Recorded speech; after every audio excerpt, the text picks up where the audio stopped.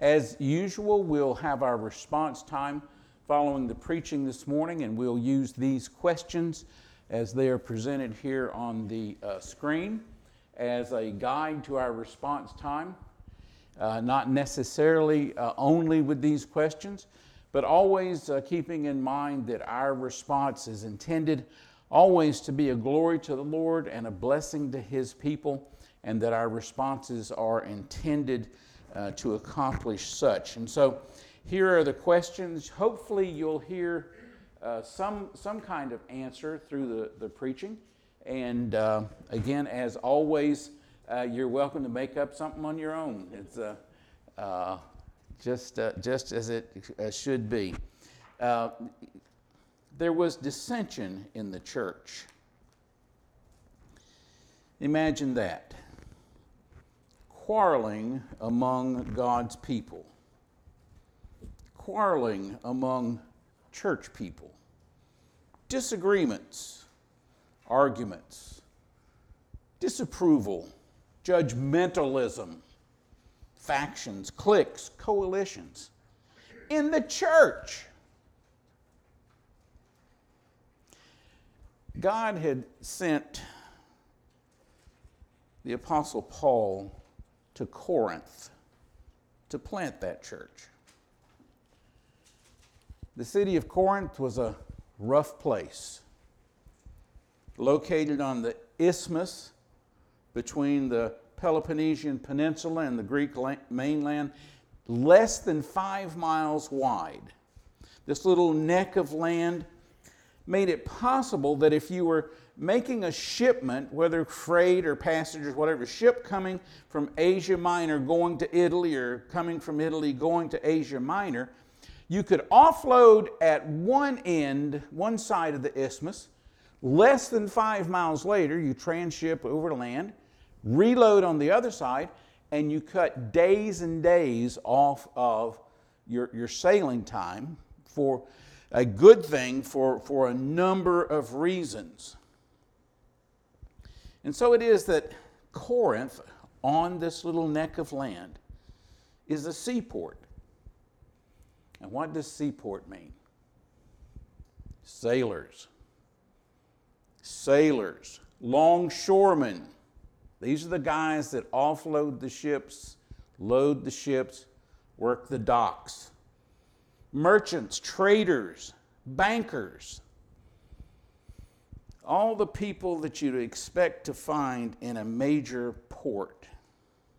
And it was among these that God sent Paul to plant a church. Some might wonder at the wisdom of such a mission. To declare peace between holy God and sinful man.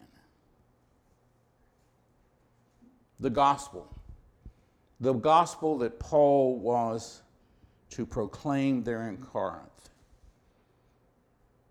The word that it was this man, Jesus, nailed to a cross, crucified like hundreds of others, yet that man, Jesus, had been declared to be the Son of God.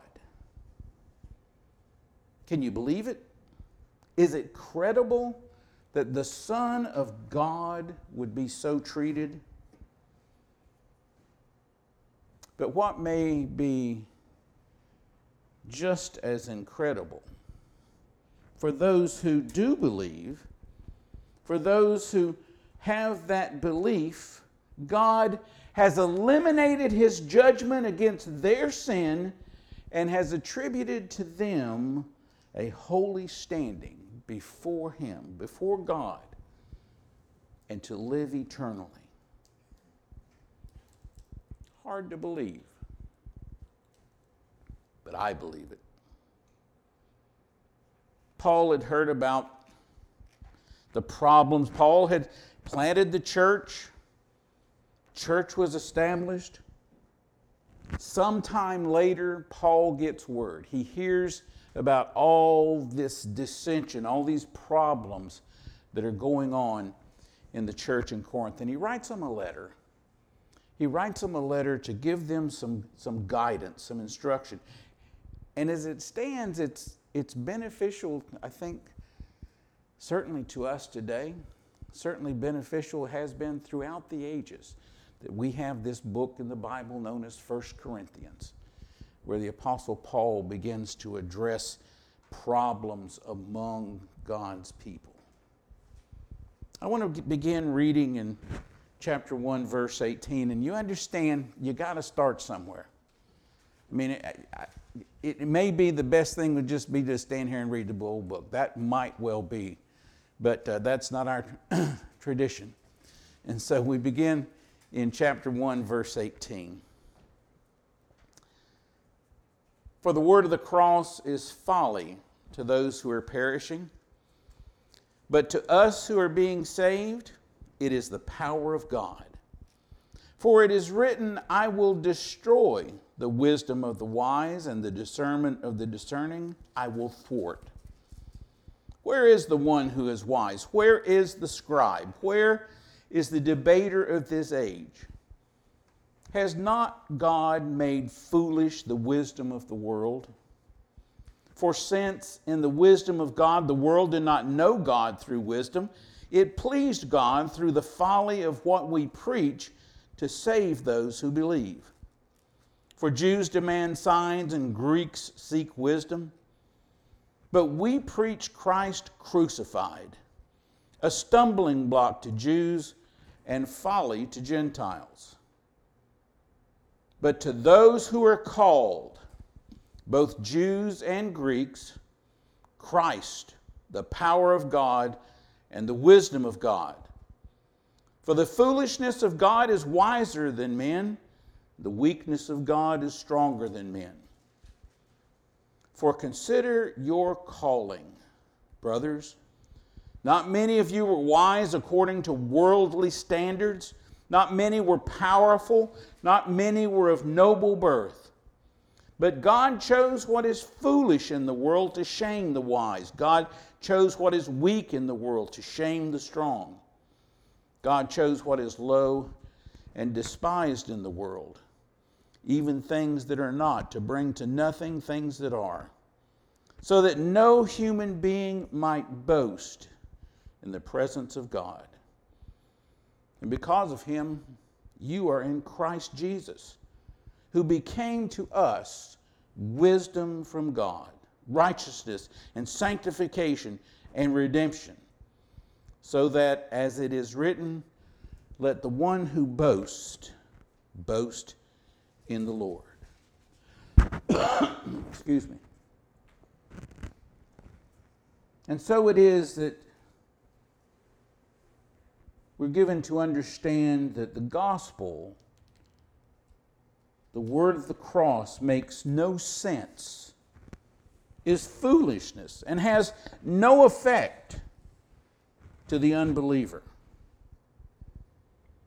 You tell somebody that 2,000 years ago, God sent his son to be crucified, that he died, nailed to a cross, and that he was put in a tomb, and 3 days later, he arose, miraculously, fully alive.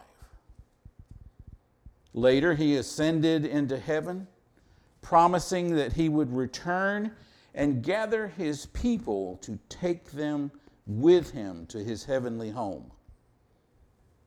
All this done that people's sins could be forgiven and they could live eternally with God. If they believe, if you tell them these things, if they believe, they will be moved and they will cry out, "What must I do?"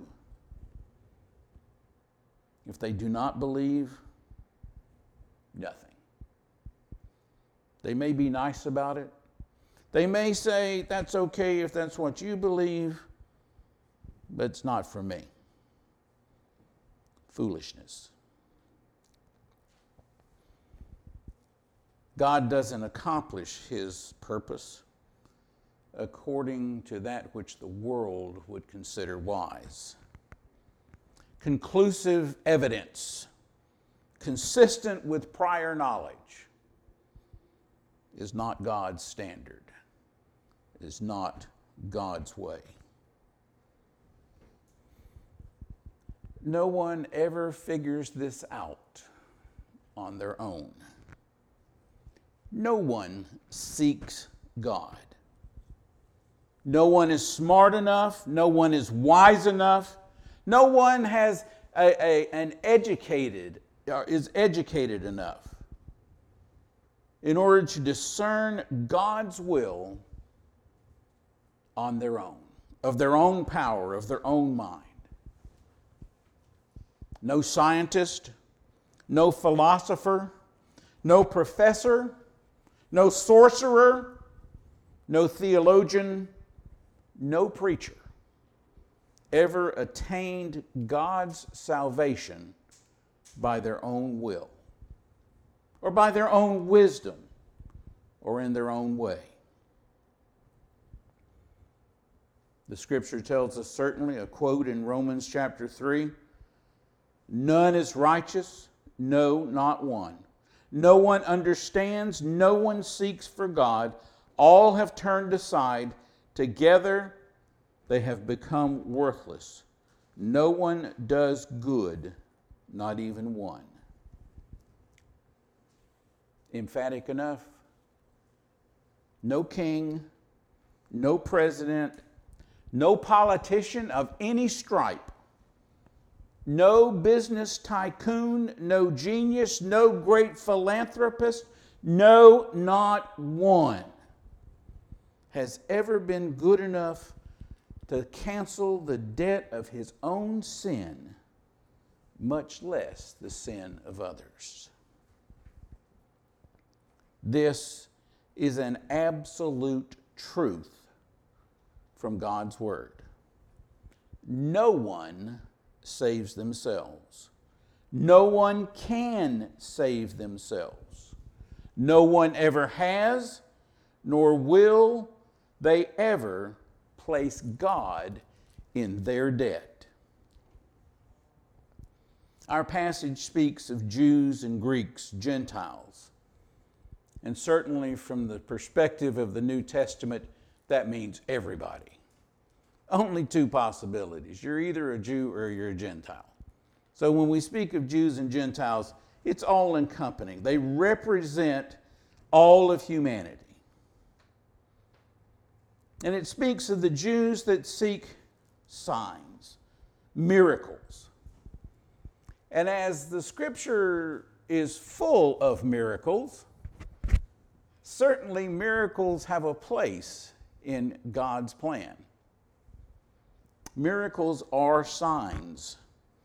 If you attend the Thursday night men's Bible study, ladies, you would know you would know that certainly signs are an important part of God's revelation of himself. Signs do their job in pointing the way, pointing to something that God intends for us to see. But as signs do their job of pointing the way, you still have to believe what the sign says. Why did I immediately think of the wet paint sign? I mean, yeah, you still got to believe it. If you don't believe the wet paint sign, yeah, you wind up with a red finger and a fingerprint in the painted surface.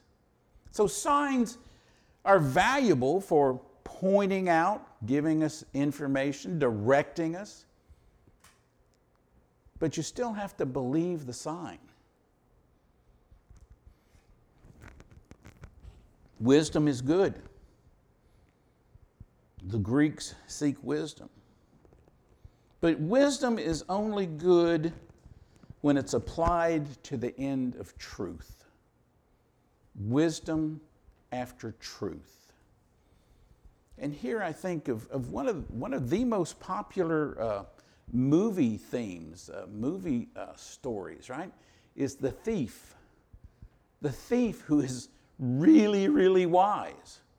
The thief who who can figure out how to steal that big diamond that has all kind of radar antennas around it and laser beams and wild dogs and 8-foot tall guards stationed every 2 inches, well, maybe further apart than 2 inches, but all around, and he's wise enough, right, to steal the diamond.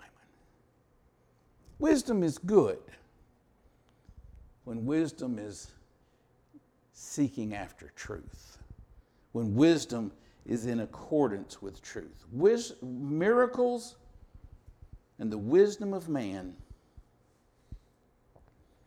won't get you there.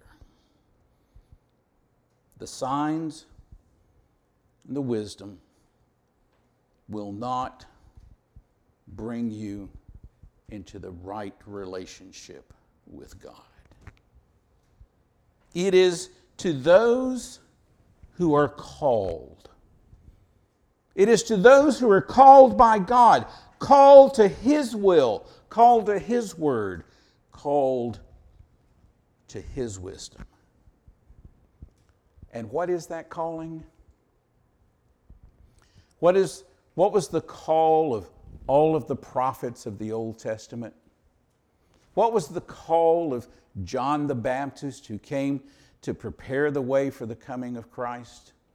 What was the call of Jesus as he came into Galilee, beginning to proclaim the good news? What was the call of the New Testament writers, of Peter, John, Paul? What is the call that Jesus proclaims to the churches in Asia Minor in the book of Revelation? What is the call? Repent. God's call is to repent.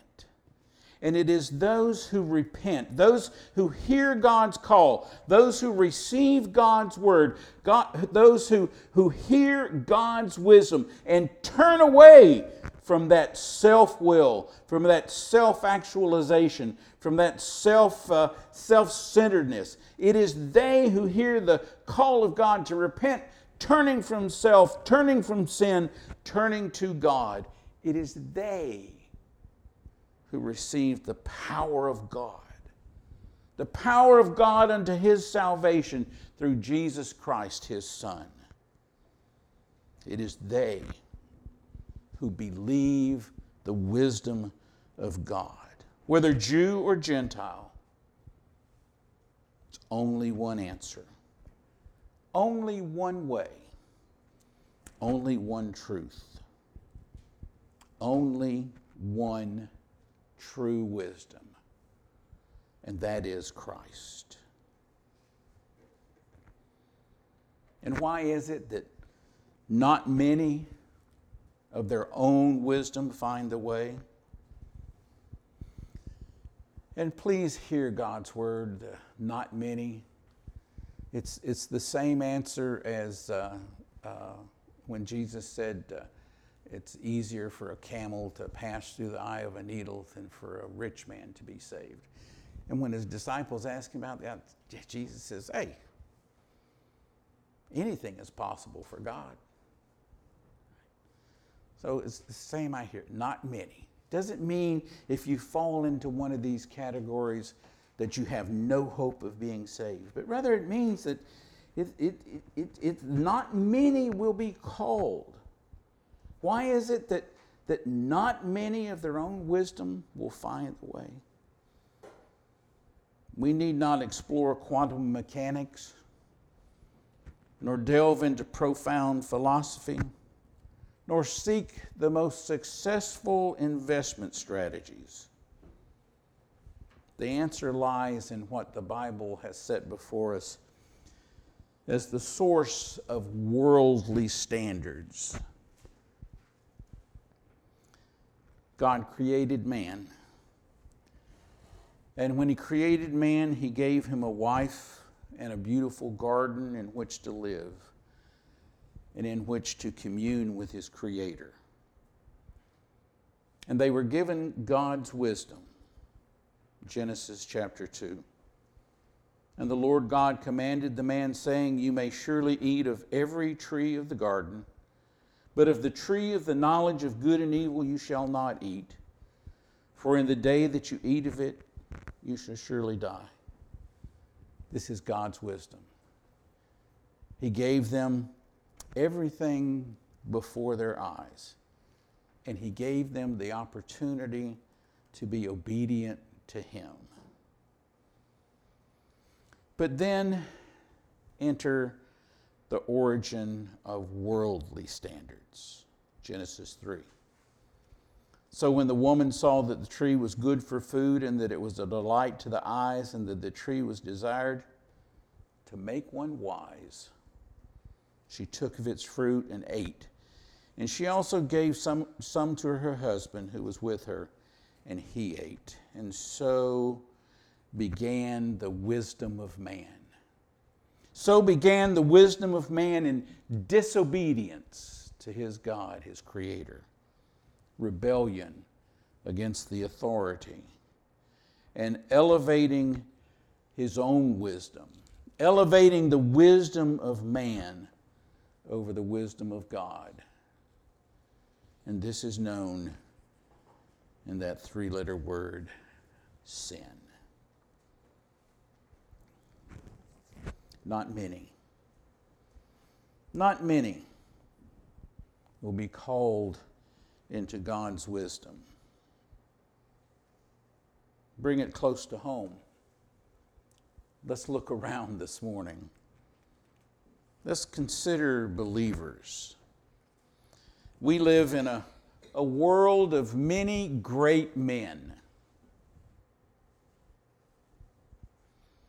We also live in an age when there are likewise many great women, getting greater every day. But as we look around us this morning, we have to admit that there are none of those present. Well, except maybe, I mean no offense, but here we are in a little podunk town, attending a little podunk church, led by 3 podunk elders. Except, yeah, okay. According to worldly standards, not much to see. No big name politicians. No little name politicians. No great geniuses. No millionaires. Not yet, Kelly? No, okay. No millionaires. Want to be accurate here. No big name preachers. Not many of noble birth. But we are chosen by God for that very reason. In Christ, we are the evidence of God's heavenly, eternal, divine grace, His wisdom, in calling not many, those not of noble birth, those who have not great wisdom, those who have no real greatness, in demonstration of His greatness. And so it was that the beloved disciple of Jesus encouraged us in 1 John chapter 2. Do not love the world or the things in the world. If anyone loves the world, the love of the Father is not in him. For all that is in the world, the desires of the flesh, the desires of the eyes, and pride of life, is not from the Father, but is from the world. And the world is passing away along with its desires. But whoever does the will of God abides forever. God's wisdom. None of this is going to last. Nothing of this world is going to last. It will all pass away. Even as God, by His Word, created all things, it will take but a word, and it will all be dissolved. God chose to establish that which is eternal by His Son. Lo, despised in the world, condemned by a council of the wisest priests and theologians of that day, consigned to a cross by a politician who couldn't even figure out what truth is, nailed on that cross by soldiers of the most powerful army of the day, ridiculed, mocked, and spit on by a people acting according to the standards of the world. And yet, all of this was done according to the will of God the Father.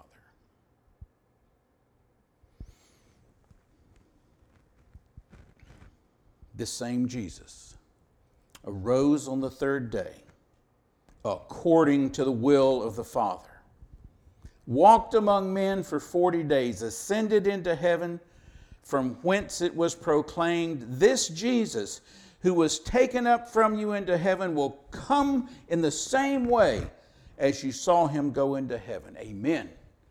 Come, Lord Jesus. Therefore, the Apostle Paul was inspired to write, henceforth, there is laid up for me the crown of righteousness, which the Lord, the righteous judge, will award me on that day. And not only to me, but also to all who have loved his appearing.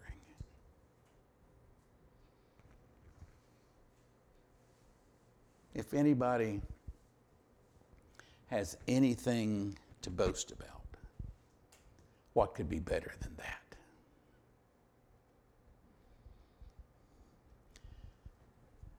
Your sin taken upon Christ. His righteousness, that is, his holiness, his innocence, his freedom from sin becomes your claim. Growing ever more like him, ever more in step with his Holy Spirit, growing more in his love. Confident in the assurance of a right standing with the Lord our God, to live with him in his glorious presence for eternity. And so the Apostle Paul's advice to the church in Corinth, with so much strife, so many who wanted to better than others, he told them, so that as it is written, let the one who boast, boast in the Lord. And so our boast shall be, worthy is the Lamb who was slain, to receive power and wealth and wisdom and might and honor and glory and blessing. To him who sits on the throne and to the Lamb be blessing and honor and glory and might forever and ever. Amen.